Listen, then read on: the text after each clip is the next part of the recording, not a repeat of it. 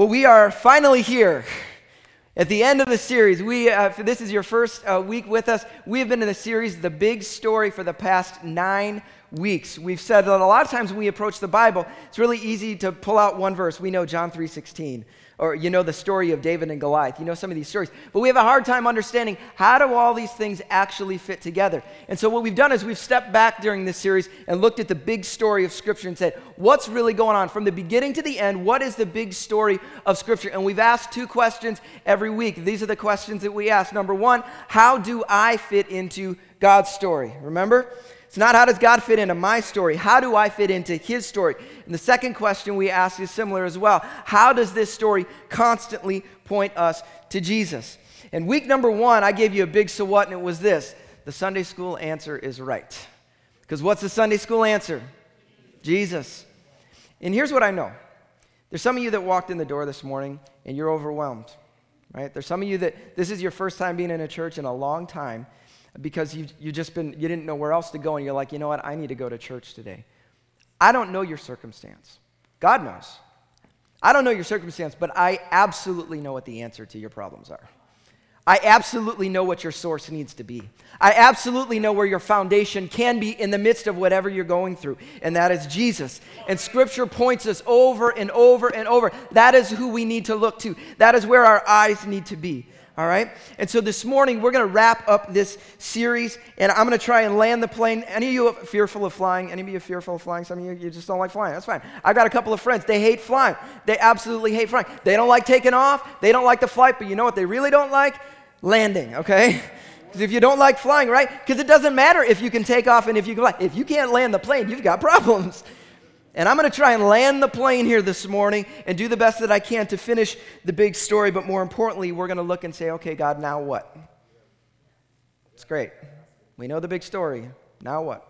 What are we supposed to do? All right? If you got your Bibles, turn with me to Acts chapter 1. Acts chapter 1, beginning in verse number 1. If you would you stand with me as we're going to read our primary text this morning? I say this every week. There's nothing sacred about staying. It's just what we do to say, God, we value your word. I'm going to read a longer passage, so you got to stick with me here, okay? Use your imaginations while I tell a little bit of this story for 11 verses. Verse number 1 says this. In my former book, Theophilus, I wrote about all that Jesus began to do and to teach until the day he was taken up to heaven, after giving instructions through the Holy Spirit to the apostles he had chosen. After his suffering, he presented himself to them and gave many convincing proofs that he was alive. He appeared to them for over a period of 40 days and spoke about the kingdom of God. On one occasion, while he was eating with them, he gave them this command: do not leave Jerusalem, but wait for the gift my Father promised, which you have heard me speak about. For John baptized with water, but in a few days you will be baptized with the Holy Spirit. Then they gathered around him and asked him, Lord, are you at this time going to restore the kingdom to Israel? He said to them, it is not for you to know the times or dates the Father has set by his own authority, but you will receive power when the Holy Spirit comes on you, and you will be my witnesses in Jerusalem and in all Judea and Samaria and to the ends of the earth. After he said this, he was taken up before their very eyes, and a cloud hid him from their sight. They were looking intently up into the sky as he was going, when suddenly 2 men dressed in white stood beside him. Men of Galilee, they said, why do you stand here looking into the sky? This same Jesus who has been taken from you into heaven will come back in the same way you have seen him go into heaven. Let's pray. Father, we thank you for your word. And God, we can have an emotional experience sometimes when we sing songs together and we're lifted up in your presence. But God, ultimately, this thing has to transform us some way. And so, God, I pray by your word today that you would speak to us, that you would challenge us, God, that we would hear from you, not from me, that we would hear from you, God, and we would walk out of this place different. We pray that in the name of Jesus, everybody said. Amen, amen. You may be seated. All right, so what I'm going to try and do here is I'm going to give you 2 minutes. Here's the 2-minute flyover of where we have been in. We'll catch ourselves up, and then we'll carry on with the final part of this story. We began at the very beginning. In the beginning, God. In the beginning, God. This is his story, not our story. He created all things perfect, set order. At the end of the creation week, what takes place? We've got God seated on his universal throne. all things under his authority. Everything is as it should be. It is perfect. There's no pain, no disease, no sickness, no injustice. Everything is how it should be. Mankind under God's authority. And then we get to page 2, and man says, we want to do things our way. They step out from under God's authority, and that sin, we said this, sin has consequences, and death and disease and brokenness entered the world. In addition to that, there is this broken relationship with God and mankind. We are separated from God. But at the beginning, God said, listen, one day I will send one, this Jesus who will come to restore everything back to how it was in Genesis chapter 1. That's where we're heading, okay? And so God begins this story through a man named Abraham. And he calls him and says, listen, I'm going to bless you, and then through you, I'm going to bless all mankind. And he calls Abraham, and Abraham becomes a family who becomes a people, who becomes a nation, who ultimately becomes the kingdom of Israel. But we know the problem with Israel. They constantly went the wrong way. Over and over again, they were unfaithful. God said, be faithful. They kept being unfaithful. But God was patient. Why? Because he had to get to Jesus. That's the goal. We're going to get to Jesus one way or the other. And you get to the end of the Old Testament, and the people are longing. They're like, things haven't been restored like we thought they would be. Things aren't the way we thought they were going to be, God. Where is this one? You said there was one that was going to come who would fix everything, who would restore things. Where is he? We turn to the New Testament, and in walks Jesus. At the beginning of Mark, what does he say? He comes preaching the kingdom of God, saying, the kingdom of God is here. That thing you were waiting for, it is here. Problem, it wasn't what they thought it was. They were waiting for an earthly kingdom, right? A king to come in and just take control. And he said, no, I'm building a different kind of kingdom. This is a spiritual kingdom. This is a dandelion king that is going to come through every single one of you as you are planting up, and the kingdom of God sprouts up through your life, not through some earthly kingdom. But he said, listen, there's only one way you're going to enter my kingdom. I'm going to have to pay the price for you. And so last week we talked about the fact that Jesus went to the cross to pay the price we can never pay for ourselves, to give us the ability to once again enter a relationship with God and step into his kingdom as we submit to his authority. And that's where we landed last week. And this morning we continue with the story I've just entitled this, Acts and Beyond. We know on the third day what happens. We're going to celebrate it next week, the resurrection. Okay? And there's power in the resurrection. I can't wait to share with you next week because we're going to talk about that specifically. But it says on the third day, Jesus rose from the dead. He signified, listen, I'm the one you were waiting for. Okay? And he's free then of death and bondage and all those things. And for the next 40 days, it says Jesus goes around and he begins sharing more and more about the kingdom of God, revealing himself to people, revealing the reality of his resurrection. And then he comes to a group of people, as we see in Acts chapter 1, and he says his followers, listen, go to Jerusalem, and you're going to wait for the Holy Spirit. And after the Holy Spirit empowers you, here's what's going to happen. You're going to be my witnesses all over the place. Remember that dandelion kingdom? Everywhere you go, you're going to plant the kingdom of God. The church is going to sprout up all over the place through your lives. That's what he tells them. And then we get to this point in the story where it says that Jesus ascends into heaven. Any of you grow up in a church where you did musicals? Anybody do musicals? A few of your churches, all right? I grew up in a church where we did musicals. You know, they were always like that with the Christmas musicals and the Easter musicals. And this was the best scene in the Easter musical. At the end of the Easter musical, what happens? We had a really high-tech church. Okay, we had this whole little thing rigged up in the air, right? And Jesus would do his thing, and then he'd go get on a little thing, and then the music would play, and he would lift it all the way up into the rafters. It was super cool, okay? Except one time. One time we got to the end of the musical, and the music is happening, and it's just powerful, and people, their emotions are being stirred, right? And Jesus goes, and he gets on the little thing, and it's like, oh, and he's raised up in there, and halfway up, it gets stuck. And Jesus is like, he's yanking at the rope, he's kicking, and now he's twisting, and he's just up here twisting. And it was all, I hope it wasn't like that. I hope it was far better than that. But Jesus ascends into heaven, and he says, okay, go do what I told you to do. And so the disciples and the followers, they go back to Jerusalem. And they're waiting on this promised Holy Spirit. And it says on Acts chapter 2, what happened? The Holy Spirit is poured out in power on these people. And what I love about it is the disciples and a lot of these followers, they were kind of crackpots a little bit, right? Like the disciples, they didn't have their stuff together most of the time. Like they were confused most of the time. They weren't operating in faith a lot of the time. They were questioning things all the time. In fact, the one who was supposed to be the rock, this Peter, he was a coward, right? He wasn't even willing to confess that he knew Jesus in front of a kid. And yet, because of the power of the Holy Spirit, what happens? Peter, on the day of Pentecost, steps out and preaches a message, not like, hey, if you like Jesus, you should come follow him. No, he said, you killed the Son of God. Repent and come follow him. That's what he said, boldly proclaiming. And that day, 3,000 come into the church. And that's the day this church, this movement of the church begins moving a little bit. Right? And it is spreading, and it says at the end of Acts chapter 2, day after day after day, they are adding to the number of those who are being saved, those following after Christ, giving their life to him. It's this beautiful, beautiful picture. Only there's one problem. They didn't listen to Jesus fully. See, the church is growing, it's building, but it's all in Jerusalem. It's like my kids. I told you I got a dog recently, and I'm not a big fan of the dog. Okay. Whatever.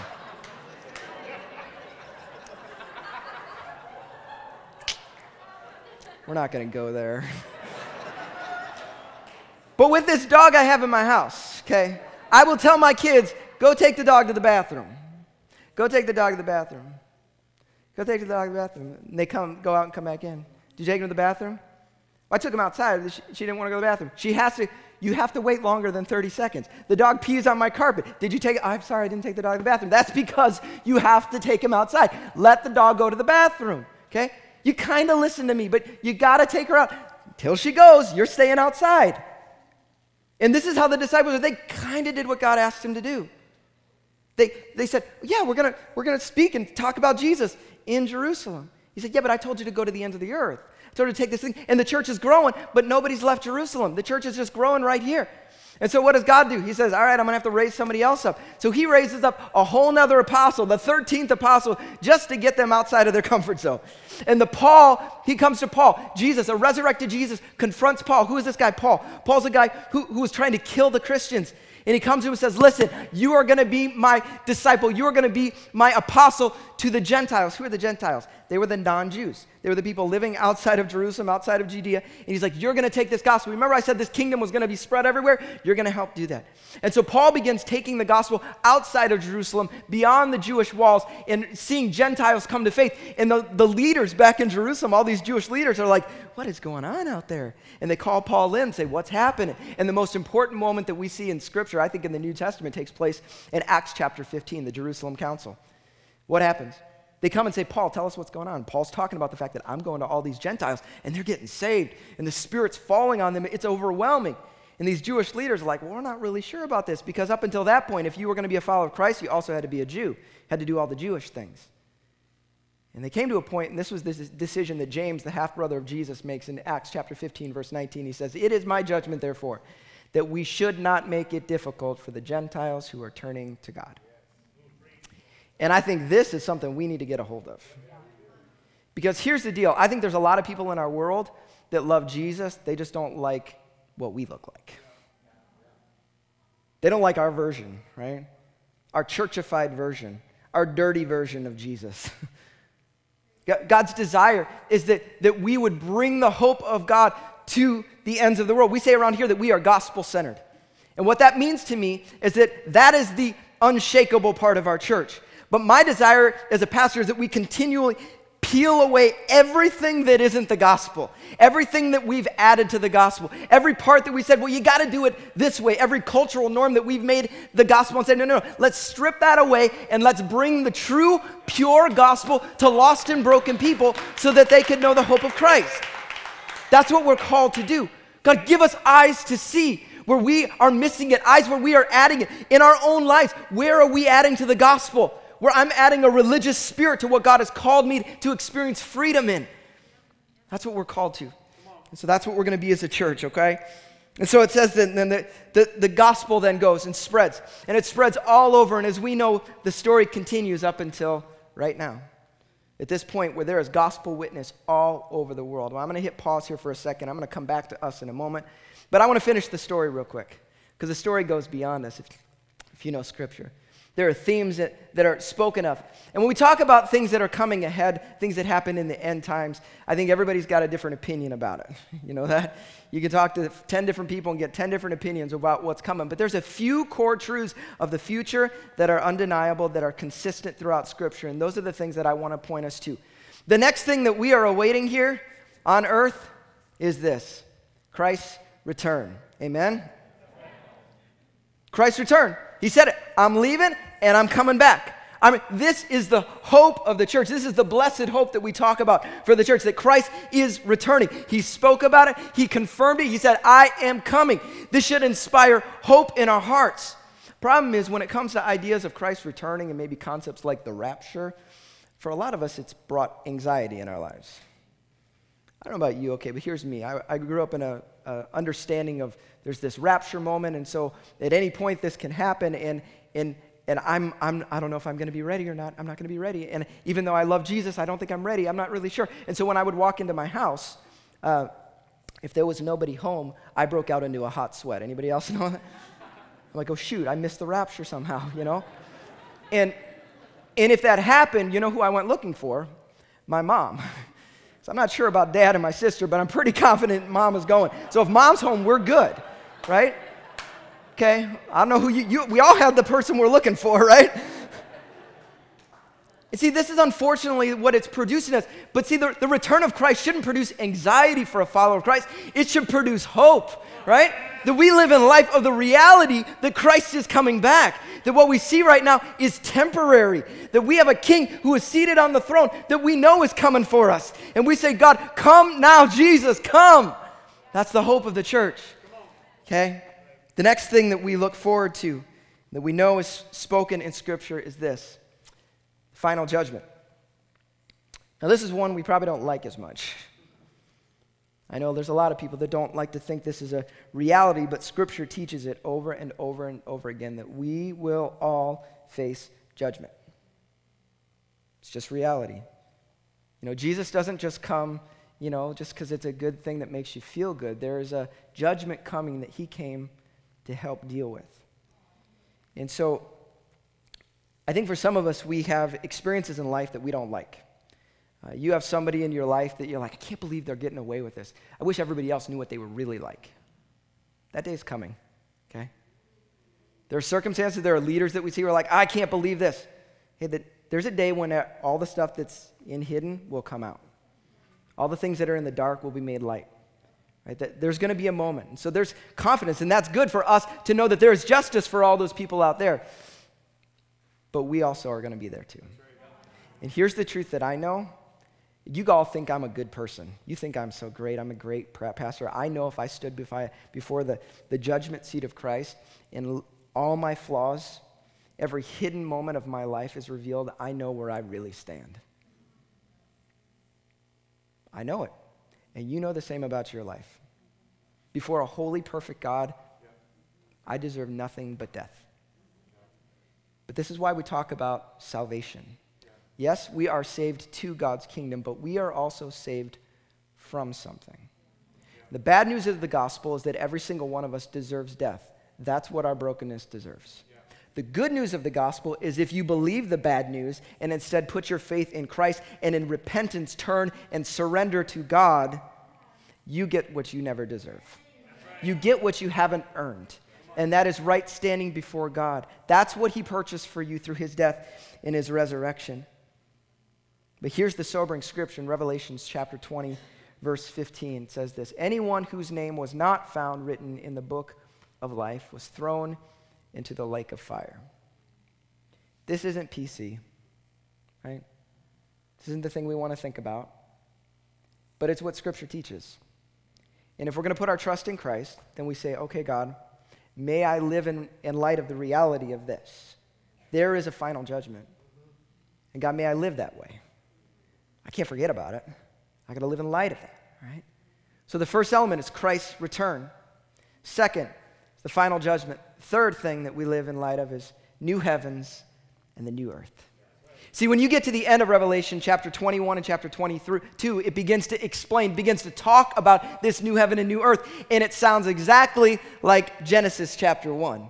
There's beautiful pictures that we get, and I want to pull it up for you in Revelation chapter 21. It says this, and I heard a loud voice, look, God's dwelling place is now among the people, and he will dwell with them. Verse 4 says, he will wipe every tear from their eyes. There will be no more death, or mourning, or crying, or pain, for the old order of things has passed away. See, this is what we look forward to. There is beauty as God intended, so it will be in the future. It goes on in chapter 22 and starts giving these pictures of this angel that showed the river of the water of life. It's clear as crystal. There's these trees of life in there. And then verse 3, it says, no longer will there be any curse. The throne of God and of the Lamb will be in the city, and his servants will serve him. They will see his face, and his name will be on their foreheads. There will be no more night. They will not need the light of a lamp or the light of the sun, for the Lord God will give them light, and they will reign forever and ever. This is the hope. You follow Christ. This is the hope that we have. This is what we look for. This is the end. And you get to the very end of Revelation chapter 22, and 3 times, what does Jesus say? He says, look, I'm coming soon. He said, look, I'm coming soon. Hey, if you forgot it the first 2 times, I am coming soon. And you would say, yeah, but that was written 2,000 years ago, Greg. Doesn't really feel like soon. Why did he say that? Because this is the call for a believer. It's to live in light of the reality of what is imminent. You may not see it right now, but it is coming one way, and we need to live differently, all right? And so here we are in the middle of the story, right? The story ends here, and we're kind of in the timeline right about here somewhere. So what part do we play? How do we need to think? For that, I want to take us back to Acts chapter 1.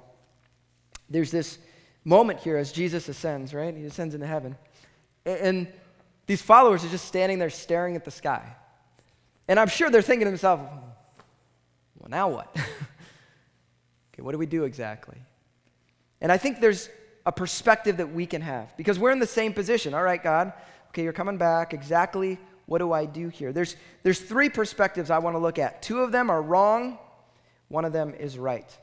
I think the first perspective that we can have is this, is that we can fixate on Jesus' return. What do I mean, fixate? Is that everything is about, and I think about this, that there's people that are this is that people. Some of you have a this is that people in your life, okay? What do I mean?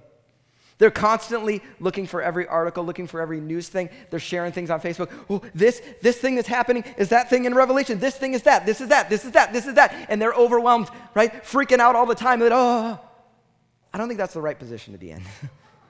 I don't think that helps you as a follower of Christ. I think it freaks you out. You get overwhelmed, right?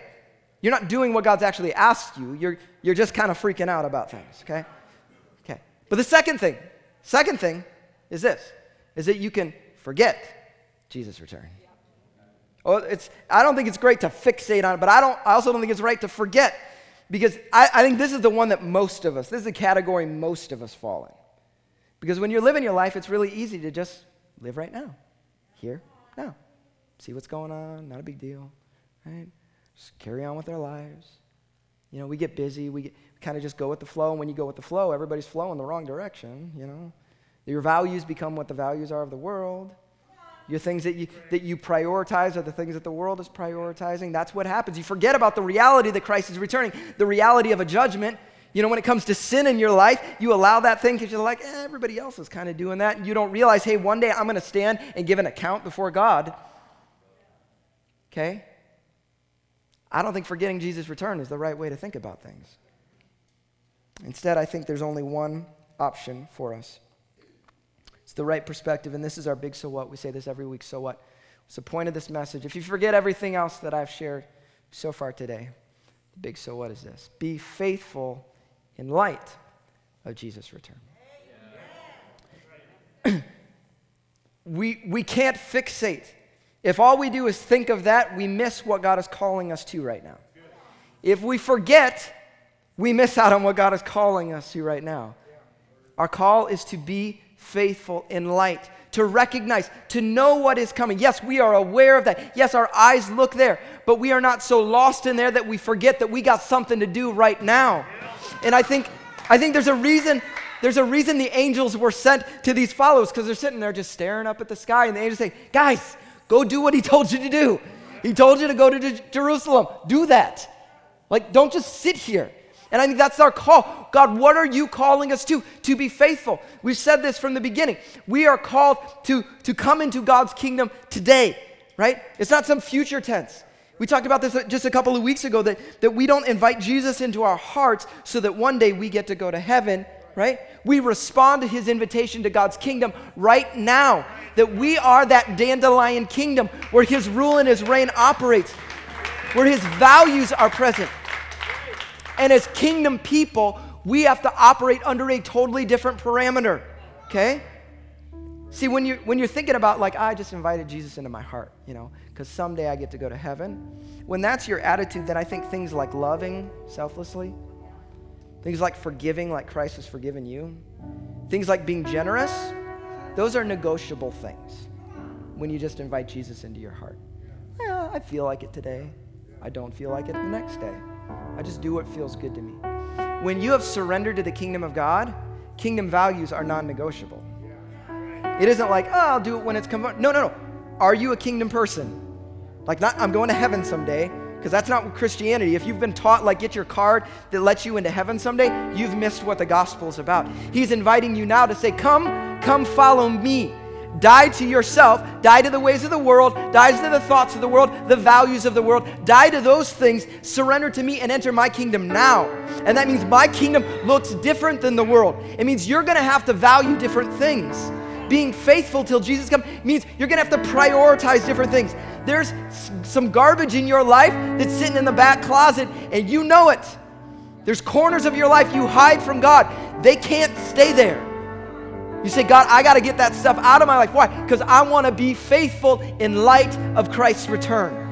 I want to be faithful to you, God. I want to offer myself to you. That's what we're called to be kingdom people now. There's a picture that I gave you guys last fall. Some of you remember this. Pulled it out quite a bit back in the fall. It's the solar system. Remember this picture? And I said that our faith oftentimes is like this solar system. We see it this way. We see it, this is my life, and then I've got all the parts of my life. I got my family, I got my work, I got my money, I got my, whatever, relationships, all those kind of things. And a lot of times you might say, oh, well, our faith is this one, the one closest to us, because that's the most important part of our lives. But I said, this isn't a kingdom person, because at the end of the day, everything is still revolving around you. And a kingdom person says, Christ, I put you at the center of my solar system. I don't have a faith box. My life is my faith. Everything I have is yours, God. And so my relationships are about valuing you. My money is circling you. Every part of my life, everything I invest, my future, the things I care about in the future, they revolve around you. This is a kingdom person. This is a person who says, God, it's not my story that I'm inviting you into. I am placing myself into your story. At the end of my life, here's the deal. At the end of my life, I don't want God to be a footnote to my story. I want to be a footnote in his. I want to say, God, how can I build your kingdom? How can I submit to your ways? So what does it look like? It can sound really nice. I think sometimes we get these big broad strokes. All right, so I got to go be a pastor. I got to go be a missionary. I got to go do this thing if I'm going to be that kingdom person. No. Remember what I said? Be faithful. It's a dandelion kingdom. So where are you at? Be faithful there. What is God asking of you? When you love selflessly, you are being faithful. When you forgive, not because they deserve it, but because Christ has forgiven things that you didn't deserve, that's being faithful. In your own home, with your kids, leading your kids to faith, modeling what it looks like to follow Christ, that's being faithful. We can over-spiritualize. I got to go win people. How about you worry about your family? Lead your family to Christ. Do that. The other stuff will take care of itself. Like, let's start where it matters. Be faithful. Listen, success in your world, I know we've all got different views of what success is like. Success is, if I could if I could have that house, if I could have that car, if I could have that job, if I could have that influence, if I could get enough followers so that way I've hit this level. That's not success. You know what Scripture teaches? Success is faithfulness. That's it. Are you faithful? When you stand before God, He's not going to say, oh, you killed it. You did so many awesome things. No, He's going to say, either you were faithful or you weren't. And my prayer over my life and my family is, well done, good and faithful servant. You took what I put in your hands and you were faithful. That's it. 100 years from now, that's all that matters. So what part do we have in God's story? We are Acts chapter 29.